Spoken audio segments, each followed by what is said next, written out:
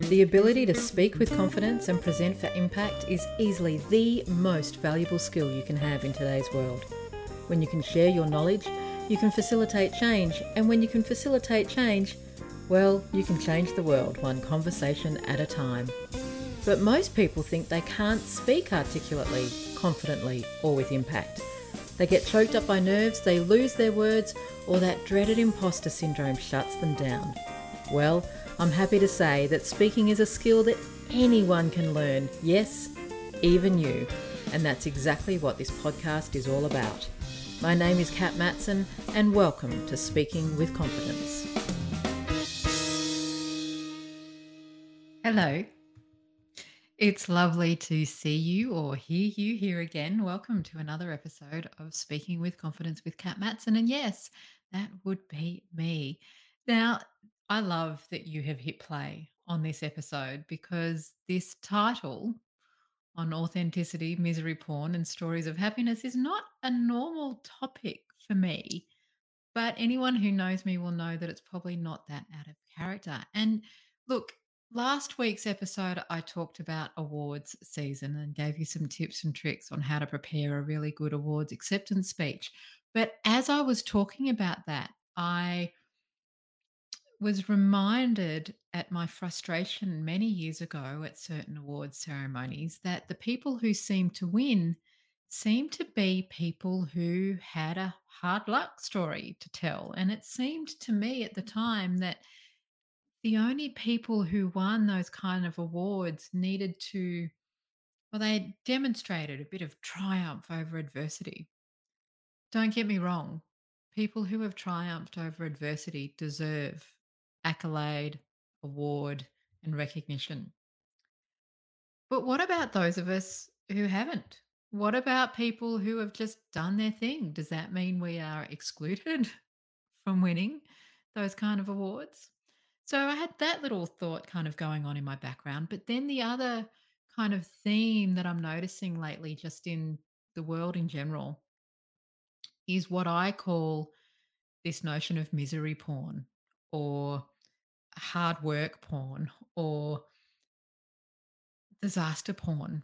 We, our current, what's the word? Our entertainment at the moment seems to be dominated by dark, gritty, moody, sad horror stories. And And when I think about that, and when I think about this notion of authenticity, which is probably one of my key values when I talk about speaking with confidence and speaking with impact, you need to bring authenticity to your stories. And I wonder sometimes, and it is only a wondering, but I wonder sometimes whether we feel like we need to bring darkness or doom and gloom or anger to our stories in order to be impactful. And found myself kind of I found myself looking for actually positive, upbeat stories to consume in my leisure time. Um, I, I'm going to list some books, some movies here. They are my personal opinions. But for example, there was, I started reading Where the Crawdads Sing because I felt like everyone was recommending it. And it's misery. It's just misery. I'm not gonna ruin it, and if you've finished it, maybe it has a happy ending, but every time I picked it up and read another chapter, I was like, "This is just sad, and this is depressing, and this is awful, and I don't want to spend my, leisure time reading about someone else's hard luck story." And it's interesting, it's not that I'm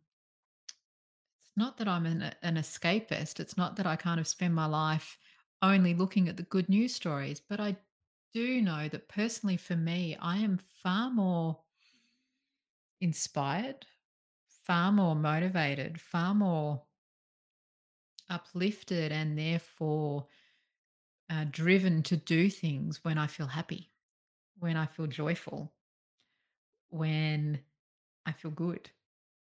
I think that's why, for example, why I return to The West Wing as comfort viewing anytime I've had a hard day, because what I love about that show is how that team of people work together in highly pressurized, supposedly pressurized, fast paced environments.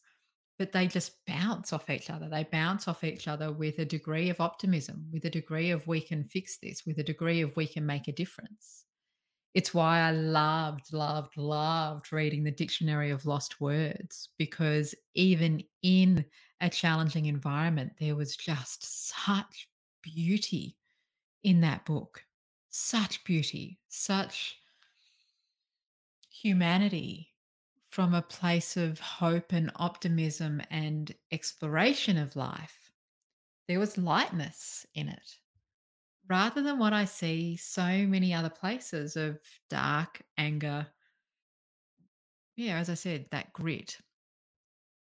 And so, why am I talking about all of this in a conversation about speaking with impact and speaking with confidence?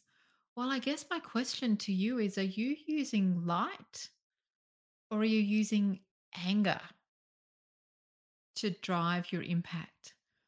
Where do you come from when you're trying to change the hearts and minds of the people whose hearts and minds you're trying to change? Now, don't get me wrong.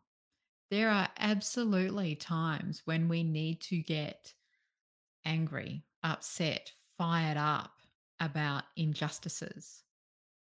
And I wonder, just wonder, whether we're becoming immune to that kind of anger because it is literally around us everywhere. And I don't know about you, but I know that I find myself feeling fatigued when a cause or a message or a call to action is described to me from a place of anger and outrage and resentment. I spoke about this a couple of weeks ago actually. When it comes from that place, I actually find myself fatigued. And whilst I can get angry and outraged and resentful with that person, it doesn't inspire me to take action. Not long not long-term sustainable action anyway. I might get fired up for a few hours, days. I don't know. I don't know. So my question to you in this podcast episode is where can you bring some hope? Where can you bring some light? Where can you bring some happiness or some joy? Just how can you make people smile? And in doing that, how can that be used to drive your impact? And I don't mean smile from a humor perspective. I just mean how can you shift your message so that it's one that uplifts rather than pushes down, so that it's one that raises up rather than suppresses. So it's one that invites hope and optimism rather than one that invites fear, and therefore the action is built on an avoidance of that fear. So, in summary, just consider where you're coming from. Consider where you're coming from in your messages when you're striving to make impact. And ask yourself the question, will you get more flies with honey than you will with vinegar? And then, how do you make your honey the sweetest, most delicious honey you can? I don't know. It's just something to ponder on. So, in that vein of pondering, I would love to know who are your positive, optimistic role models? Who do you listen to? Who do you watch? What do you read that makes you smile, that has you feel uplifted? Let's create a bit of a collection of smile sources because God knows the world is full of frown sources. But I'm really keen to see if we can lift up a little bit. So head over to the Speaking with Confidence Facebook group. If you're not already a member, you're missing out. But you want to head over to Facebook, search for Speaking with Confidence with Kat Matson. It's a group on Facebook. You'll need to answer a couple of quick questions so you can automatically get approved. And then just let me know who or what is making you smile, particularly on that global thinking stage. Like when I kind of sat down and thought about this for myself, it was people like Brene Brown, Gary Vaynerchuk, even the singer Lizzo. I would never consider myself a rap music listener, but just thinking about that woman makes me smile. Susie Daphnis, for those of us in Australia who knows the Her Business Women's Network, um, who makes you smile?